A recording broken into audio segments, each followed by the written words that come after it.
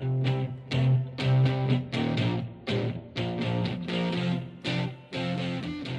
everyone, and welcome to this week's edition of Unhedged. I'm your host, Frank Troyes, and I'm really looking forward to this week's broadcast.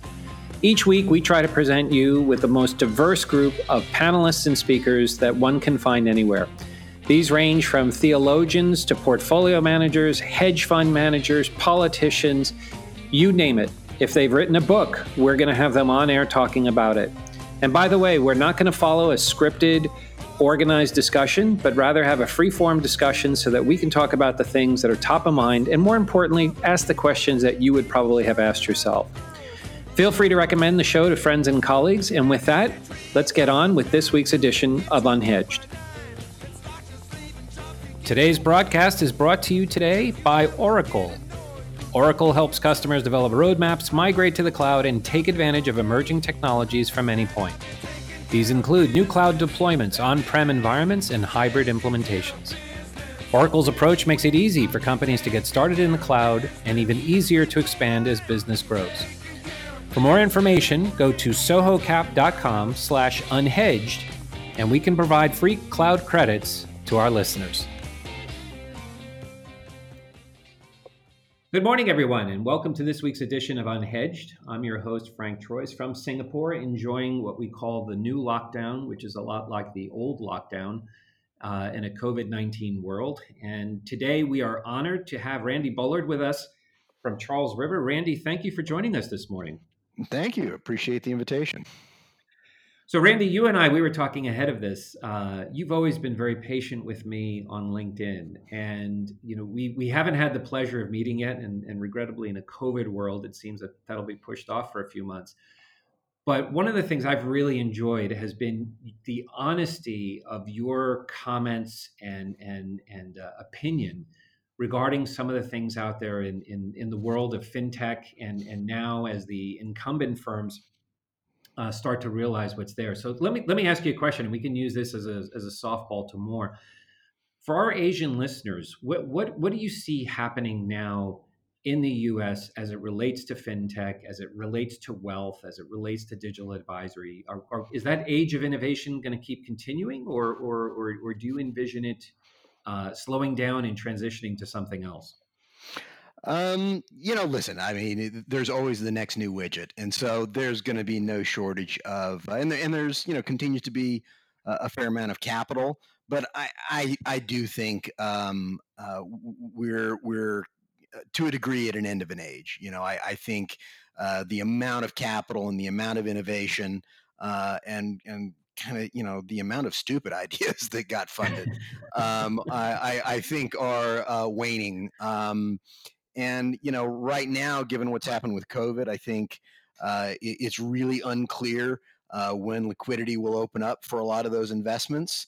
And, a lot of those investments, they need, kind of ongoing infusions of capital until they can get sold or go public. And so it's this is when markets, particularly VC and private equity markets, start to get interesting. And so listen, there's always interesting firms. There are a lot of firms that are in the space that I like, but I think we're definitely at a change in the market, and I think we're likely to see a lot less true brand new from scratch, give me an A round bucket of money startups, and more acquisitions, more bigger firms getting bigger, more consolidation. I think, we're going to enter a cycle of risk aversion with the large firms. And when that's the mindset, so much of the fintech, wealth tech, startup market depends on the largesse of the large institutions trying to effectively, kind of get early bets on firms or capabilities they may want to bring house. And I think there's going to be less of that. So it's probably going to be a little bit tougher and a little thinner in the fintech space going forward. And for our listeners, you and I share the same hairline, which is just a disingenuous way of you and I trying to hopefully at least feel younger. But you've had some good scar tissue in the fintech space. I mean, you had the opportunity to work with one of the larger, better known firms, and their partnership with a huge incumbent as an investor. You're now at Charles River, which is again not a small firm, as a technology firm owned by State Street, which is just an absolute behemoth in the industry. How was that transition for you? Because I think again we have a lot of listeners here in Southeast Asia in particular who I think would align emotionally and culturally with your former firm. But at the same time, you have the perspective now, especially with State Street, to see what it's like from an incumbent, and as an incumbent tries to assess this. So, what about that transition would you highlight to our listeners, and maybe you could talk a little bit about why you made that change? That is a really good observation, and I've not been asked that question. Is kind of one that I almost ask myself, because my entire career before getting to Charles River and State Street was in leadership positions with small firms, startups, and building small firms, and knowing every employee, and also having the ability to get things done. Knowing direct line to everybody that is required to collaborate to move the ball, whatever that might be. And so for me to come into a firm like, Charles River, over 1,000 employees, and State Street, over 40,000 employees, um, you have a lot of conversations where you never spoke with a person and you may never speak with them again. Hmm. And so it's different. It's a very different beast. And I kind of wondered myself how it would work out. It's worked out very well, though. I'm I'm comfortable being a cog in a machine, or at least I am so far. It's a good machine. I kind of feel like a kid in a candy store. Every firm that I've ever been with, you have to do a lot yourself. Your team is thin. You got to be scrappy, and we can still be scrappy. But the access to resources in a firm like Charles River and State Street is pretty cool. There's just a Yeah. lot of things that a lot of options on the table that would have never been options on the table before. A lot of access to capital and resources that I've just not had. So yeah, I'm having a good time. It's 9 months in after 20 plus years in kind of the startupy world. So ask me again in a year, and I'll see if I've changed my tune. That's fair. And along that, you're very candid about some of the entrepreneurial angst that's there. So just to pick on one of it, every CEO that's an entrepreneur will always tell you how frustrating they feel the capital raising process is. And to your point, it's always a race for resources. And I think your analogy of being like a kid in a candy store is very apt in this situation, because you now aren't scrambling for those resources. So let's flip it a little bit, because I think again you and I have enough scar tissue. I've been sarcastic at it for a long time, saying that I have yet to see anything in fintech that's truly disruptive. And again, if you talk about peer-to-peer lending, even distributed ledgers, that this is stuff that's been there forever. I mean, there's some stuff occurring in crypto and quantum that is novel, but if we really look at fintech, there really isn't much. And given now that you're at 50,000 feet, you effectively have infinite resources. Are we really seeing a paradigm now where and just to use State Street as a straw man, where entities like State Street are now saying, hey, at the end of the day, we're probably not that good at the innovation bit. Let the entrepreneur do that, because culturally we'll probably kill it as a corporate bureaucracy. And it has the inflection point moved. In other words, because smart people like you are now part of these incumbents, you understand the mindset of the entrepreneur. I mean, because it puts you in a position now, you don't have to wait for the series C, D, or E rounds. You could probably recognize value now, early stage to an A round, and say, hey, guy, guess what? You need to become part of the mothership. And is that mindset now becoming more pervasive in the market on the part of incumbents? And if so, what does that mean for these entrepreneurs relative to their long-term aspirations? Yeah, I think so. Having access to capital and resources is great. I think major firms that wealth management firm, and I'm more just to kind of caveat, I'm more of a wealth tech guy. I'm pretty narrow, so retail banking and a lot of the other aspects of the fintech market. I know what I read in the industry press, and that's about it. I'm a pretty narrow wealth industry, wealth technology guy, and so within that world, I'll say that the major wealth management firms, they are really wanting to buy more of their product and service and technology from fewer vendors that are more deeply integrated and have broader offerings. The idea of building complex and difficult to maintain best of breed systems that plug lots of small niche entrepreneurial firms together is really hard. And the firms that have built platforms using that kind of partnership strategy have struggled. And so, as firms look to kind of learn from that experience, and kind of make better partnership decisions and vendor decisions around financial technology, it does make guys like me think, being part of a larger entity that has just a broad set of existing capabilities and access to capital is just a much more attractive place to be. And I'm in my 50s now, fighting for the next dollar, even though it's easier as you get older because you have a reputation and you've got a history of delivering return. It's still the less fun part of the work, and so, being at a firm like State Street, I think is allows me to have degrees of freedom that I've never had, and I do think I've got a lot of friends in the industry that are entrepreneurs. They've been in startup world their whole life, and the day I landed here, they called me and I'll say a lot of envy. Like, wow, how'd you make that work? Which you might not think of. You might think, no, startup land is nirvana. But having been there for 20 years, it's kind of nice to be at a place that's got access to capital and resources and longevity and a large established customer base that you can effectively cross-sell new product and service and capability into rather than out there, hunting for the first one.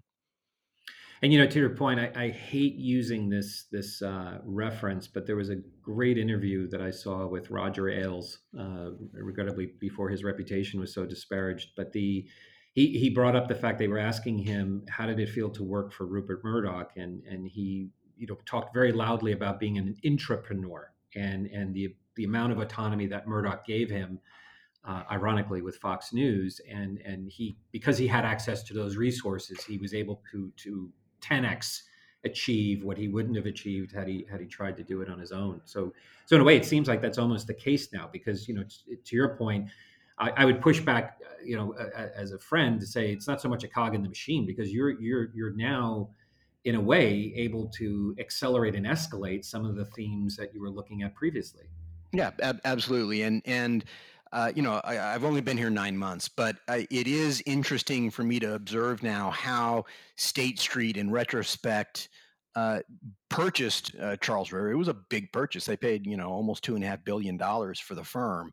And yet, they've kept it separate and distinct. Yes, there are some integrated products that have been developed, but they're really, they don't want to, they don't want to strangle the goose. I mean, they know that Charles River got to the size and reputation it has based on its software, its people, its entrepreneurial drive. And it wouldn't be hard for a bank like State Street to kill that by integrating it tightly and putting it under the same management infrastructure, and so they haven't done that. Time will tell, but I think there are enough case studies in the market now where large firms know that if they buy a firm and they really want to get the value out of the firm, the main thing they need to do is have a bit of a hands off and allow the people in the innovation that made that firm what it is, do even better by getting leverage and access to the collective resources, not strangled by being buried and embedded in the mothership. And so far so good. It's been it's pretty hands off, and yet I'm part of the executive team also within State Street Bank, and State Street Bank has got aspirations for growing the wealth business beyond the software business that Charles River has today. And so, being part of that broader dialogue and that broader set of resources and strategies is very eye opening and fun. Good deal. Okay, let's shift gears because today, totally coincidentally, it looks like the DOJ approved the Schwab TD merger, which I thought was interesting in terms of timing. And what are your thoughts on that? And what are the pros and cons around the two of them merging? And I think what is the number now that they would have 40% of the market? Is that correct? At least my gut tells me more, but I don't have the numbers in front of me. But something probably like that. Yeah. I mean, listen, I have worked for well over a decade with both, TD Ameritrade and Schwab, and I've got a lot of friends, and I think they're both great firms, great leadership.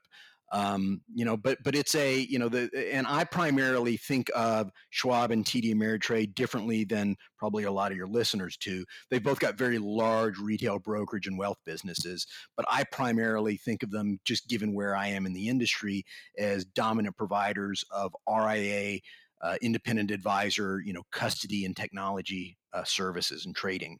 Um, most independent advisors in the U.S. either work with Schwab or TD or Pershing or Fidelity NFS. Those four really dominate the market. And so when you take two of the four larger providers and put them together, I think there was a lingering question whether the DOJ would approve it. I'm not surprised that they did, but it is, it definitely reduces choice and competition in the market. But listen, Schwab is the leading provider because they're great, and buying TD isn't going to make them any less great. It'll only make them more great. What's interesting about TD is they have really kind of led the charge in truly being open and friendly to emergent wealth tech providers. And so, if you ever showed up at the TD Ameritrade conference, just lots of innovation. They had have an open technology platform called Veo, which is really allows emerging technology firms to integrate into the full technology stack via APIs at TD. And they've really, TD made a name for themselves with that kind of philosophy.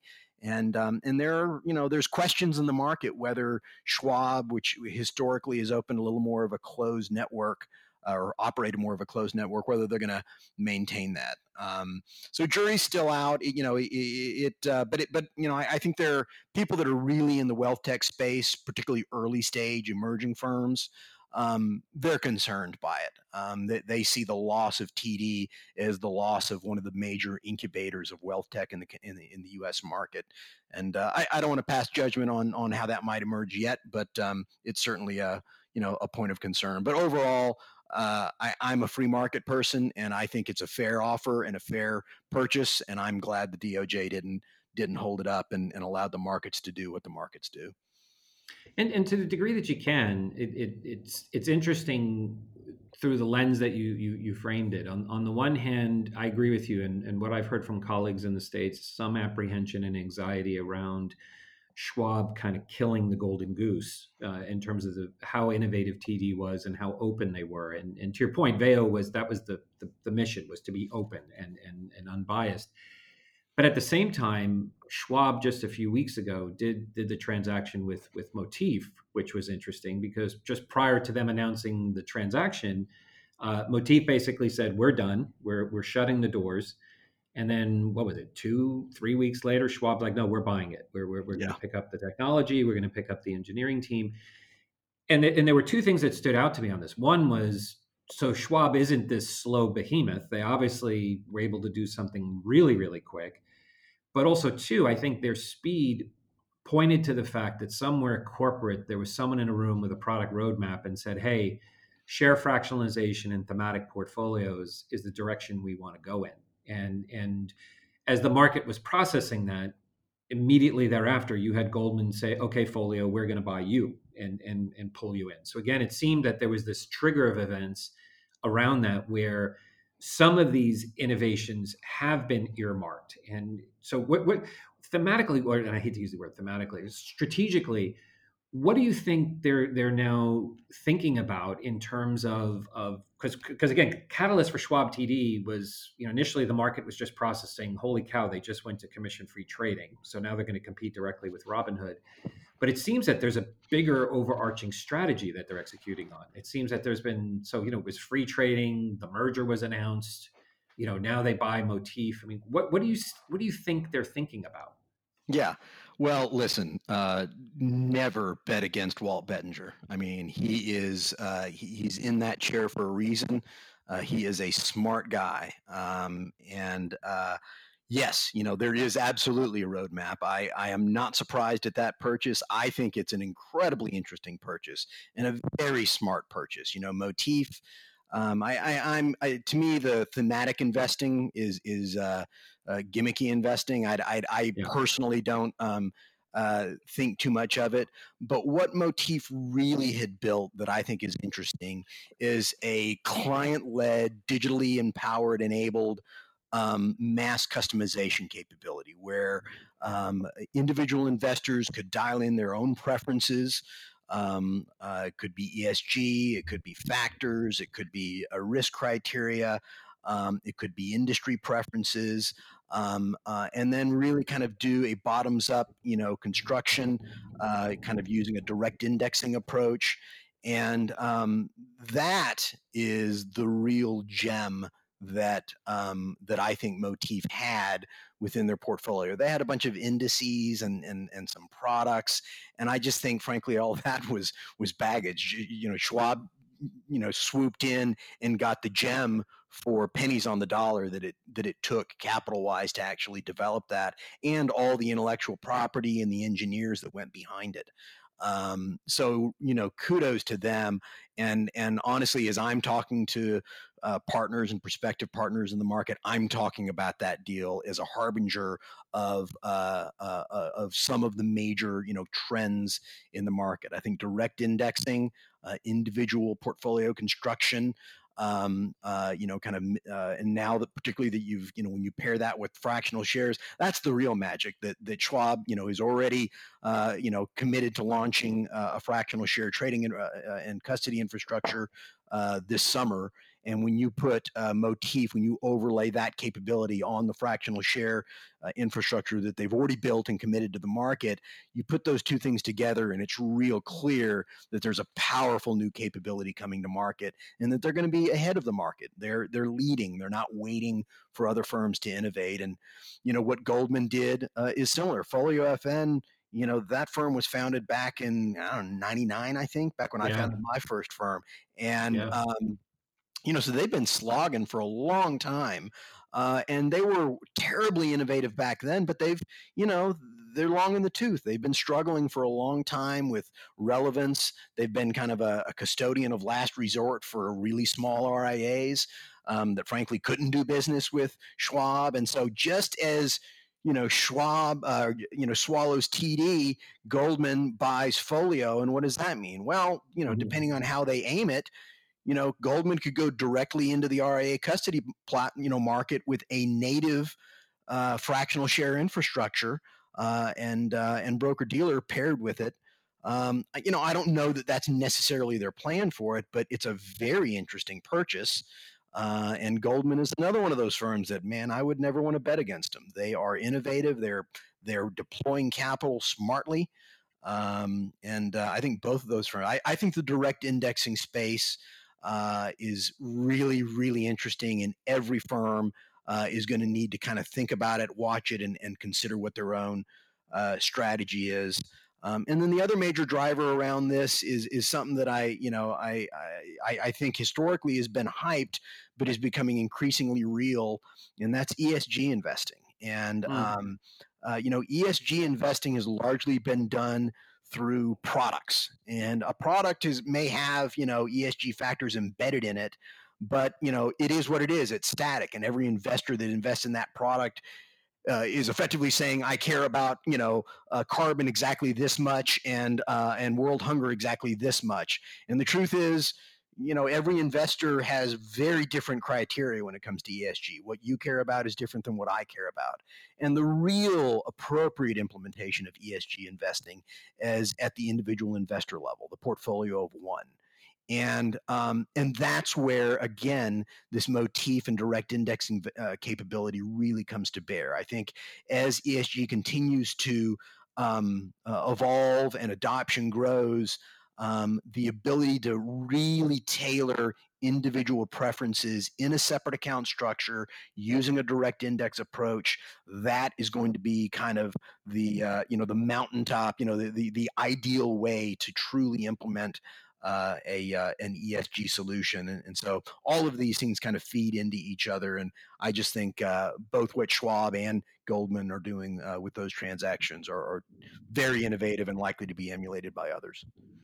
And if you can indulge me, just if we can take it just a notch lower, what would be an easy layman's definition of direct indexing? What would be the easiest way for folks to get their arms around it? Well, people know largely what indexed products are. So you've got ETFs that have, that are kind of, passive index. So if you have, in the US, the S&P 500 and you buy the ETF, you get a portion of all of those underlying 500 holdings, and you get it in a unitized product in an ETF or in a mutual fund. But the other way you could get those 500 holdings is to get those 500 holdings. You could buy all 500 holdings. The problem historically is if you have $100 million, you can do that. If you've got $10 million, you can kind of do it with sampling. Maybe you don't get all 500, maybe you only get 150. But 150 is enough to get a really tight tracking error and effectively mimic the performance and risk return characteristics of the underlying benchmark. But below some threshold, a few $1,000,000, it starts to become economically non-viable. And you really have to use a unitized product like a mutual fund or an ETF. But fractional shares blows that up. Fractional shares, now you can own 0.001% of a security. And so with a robust, kind of well-structured, well-managed fractional share broker-dealer infrastructure and custodian, you can own all 500 shares in a $1,000 account. And that's kind of mind-blowing. And when you can do that, and when you can own all 500 shares, except I don't want to own the ones that look like this or this, because those don't match my values.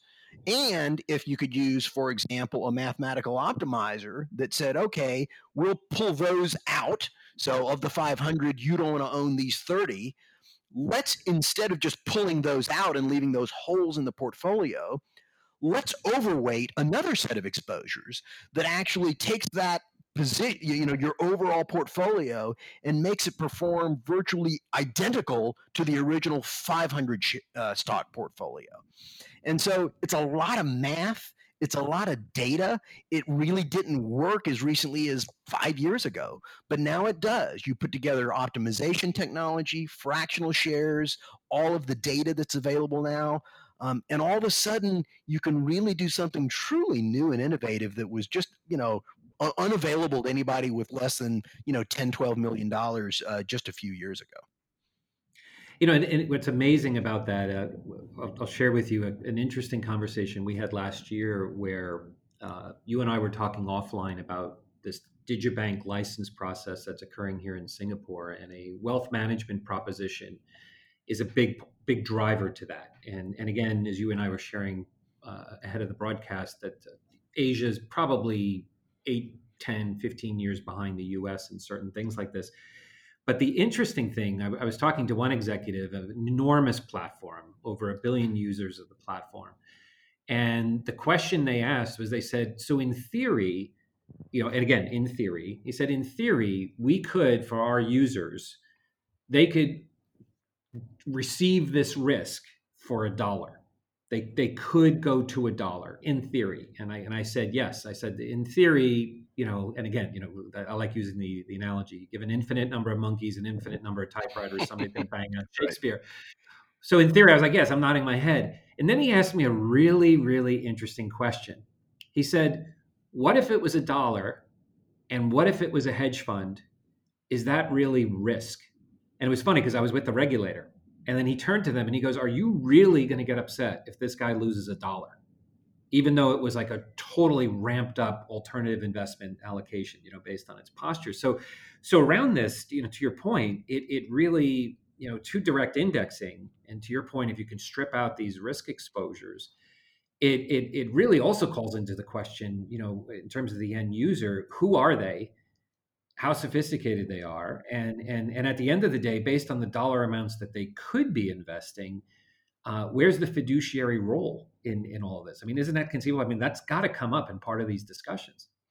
It does, but at least in the U.S. market, it's pretty clear, if you're a fiduciary or not, and if you're a fiduciary, then there's an investment advisory role where they're going to make sure that you're making informed decisions, and that the tools and technology have guardrails that keep you in bounds, whatever those bounds might be. I don't think anything about direct indexing creates risk that isn't already fully manifested in the breadth of products that are on the shelf today. I mean, there just in the last few days there have been yet more stories about all these leveraged and inverse ETFs, and the losses that a lot of U.S. investors have taken by buying products that they frankly just should never have bought, horrible decision ideas, and they shouldn't have even had access to them. But they did. And so I think that that issue of who's playing gatekeeper, who's operating in a fiduciary capacity, is a broader one. It's very real. But I don't have any reason to think that the introduction of things like direct indexing creates new risk that isn't already kind of fully in the market today with existing products. Let me ask you a question for the sake of, as a friend, poking the bear. I mean, do you really think the end user should have control over their account, given investor behavior? I mean, at the end of the day, I could cynically say to you, if you and I were sharing a bourbon on the back porch, I could cynically say to you that behaviorally, they're not going to be able to manage it themselves. At the end of the day, this is just an NPV calculation based on certain retirement functions. I mean, how much of this should the end user just turn over to the machine? Because at the end of the day, it is an NPV. And to your earlier point on the direct indexing, it's just math. Do we want the investors making these decisions, knowing where their biases and behavior can go? Oh, that's an interesting question. This is where my American and specifically my Texan will come out, and and, and in doing so, I will largely decline to even answer the question, uh, because individual liberty and individual choice, no matter how poorly it may be deployed, is paramount to all as far as I'm concerned. So, um, yeah, I mean, listen, most retail consumers, have no business managing their own portfolios. The good news is there are lots of high value, low cost providers in the market. And we've got an increasingly, I don't want to say rigid, but an increasingly, good and appropriate regulatory environment that, is pruning the tree of all the time of bad actors and bad solutions, making it easier to do the right thing, cheaper to do the right thing. At the end of the day, I think it's important for individual investors. It's just a kind of a core belief. Again, I'll go back, lean back on my Texan. I think individuals are responsible for themselves, and I don't like nanny state mentality that says we'll take care of you, because that doesn't often work out too well. So that does, though, leave people in the lurch, right? It allows people to buy, triple inverse ETFs and blow up their portfolios. And I'm sorry they did that, but I'm certainly glad you had the right to do it. So how about that? Exactly. Well, and along that, I love the Texas bias, which actually dovetails perfectly with the bourbon that I'd love to drink with you. The if we took that a step further, one of the transactions out here that ironically is not getting picked up by the Western press to the degree that it should, which is, on the one hand, God forbid you and I went to Washington and said the word China. It doesn't matter what your political affiliation, everybody's angry at China in the US. And China has dropped the gates. They've made investment difficult. They've made business. It just made everything difficult in terms of how they are. But the transaction that folks have been relatively quiet about has been the extraordinary amount of money going to Joe in India with Ambani, where Yep. you've had Facebook, you've got KKR, you've got Vista, you've got Microsoft.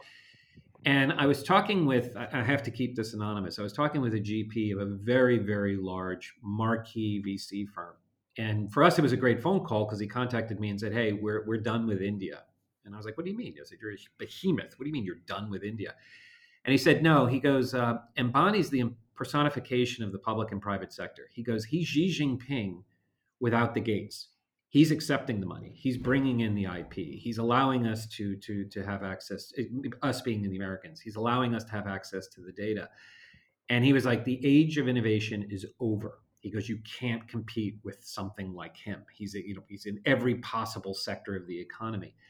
And what resonated with me about that was, to your point on Americans having rights, the irony of COVID has been folks starting to recognize that maybe they don't want to have some of those rights, that maybe for their own security, safety, and stability, that they do need to think about giving that up. So let me ask you a question. It's somewhat political, and I apologize, but here you've got Alibaba, which is Amazon, Facebook, et cetera, combined. Yep. You've got Tencent with WeChat.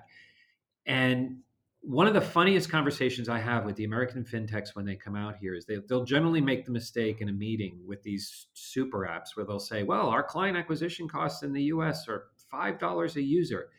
And you'll see the guys here just laugh hysterically and they'll say, "It's zero here. We have no acquisition costs. We have hundreds of millions. We're not even thinking Right. about that. That's not even part of our culture." I mean, is the US even remotely positioned to, because here, you can argue, yes, is it authoritarian in some cases? Is it a benevolent dictatorship in some of these countries? Yes. But the reality is they don't dance around these rights issues, which also to a certain extent doesn't introduce these systemic risks. But is the US being naive about this? I mean, because we've got all the firepower. We have the data, we have the technology, we can address these issues. I mean, you and I've seen it in some of our social posts where, why isn't Facebook a full-on financial services firm? Why isn't Google, whereas they're playing it safe in payments, but they're not doing some of the other obvious things that they could do. So the question is, are we shooting ourselves in the foot in America by not just recognizing we've got everything we need to do this, and maybe we do need to have a conversation around, to your point, around these rights? Or do we just let it say, no, it's a free market, you guys just do what you want to do? It's an interesting question. I don't entirely feel qualified to answer it, but I think in the U.S.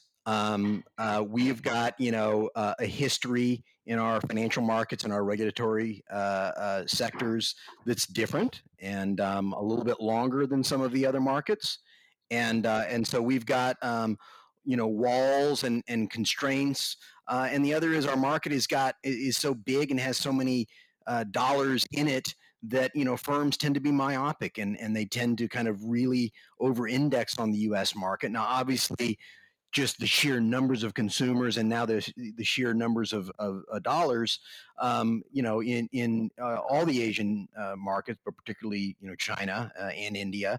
That's got the world's attention. It's got the fintech and wealth tech market's attention. I don't know. I mean, I struggle, with kind of putting aside my ideals. I also, frankly, struggle with, particularly in China, that the major U.S. firms that could be innovative and competitive in that market aren't allowed to be. Mm-hmm. That we won't Mm-hmm. play, and so it's I'm pretty conflicted, in honestly in how I think about that.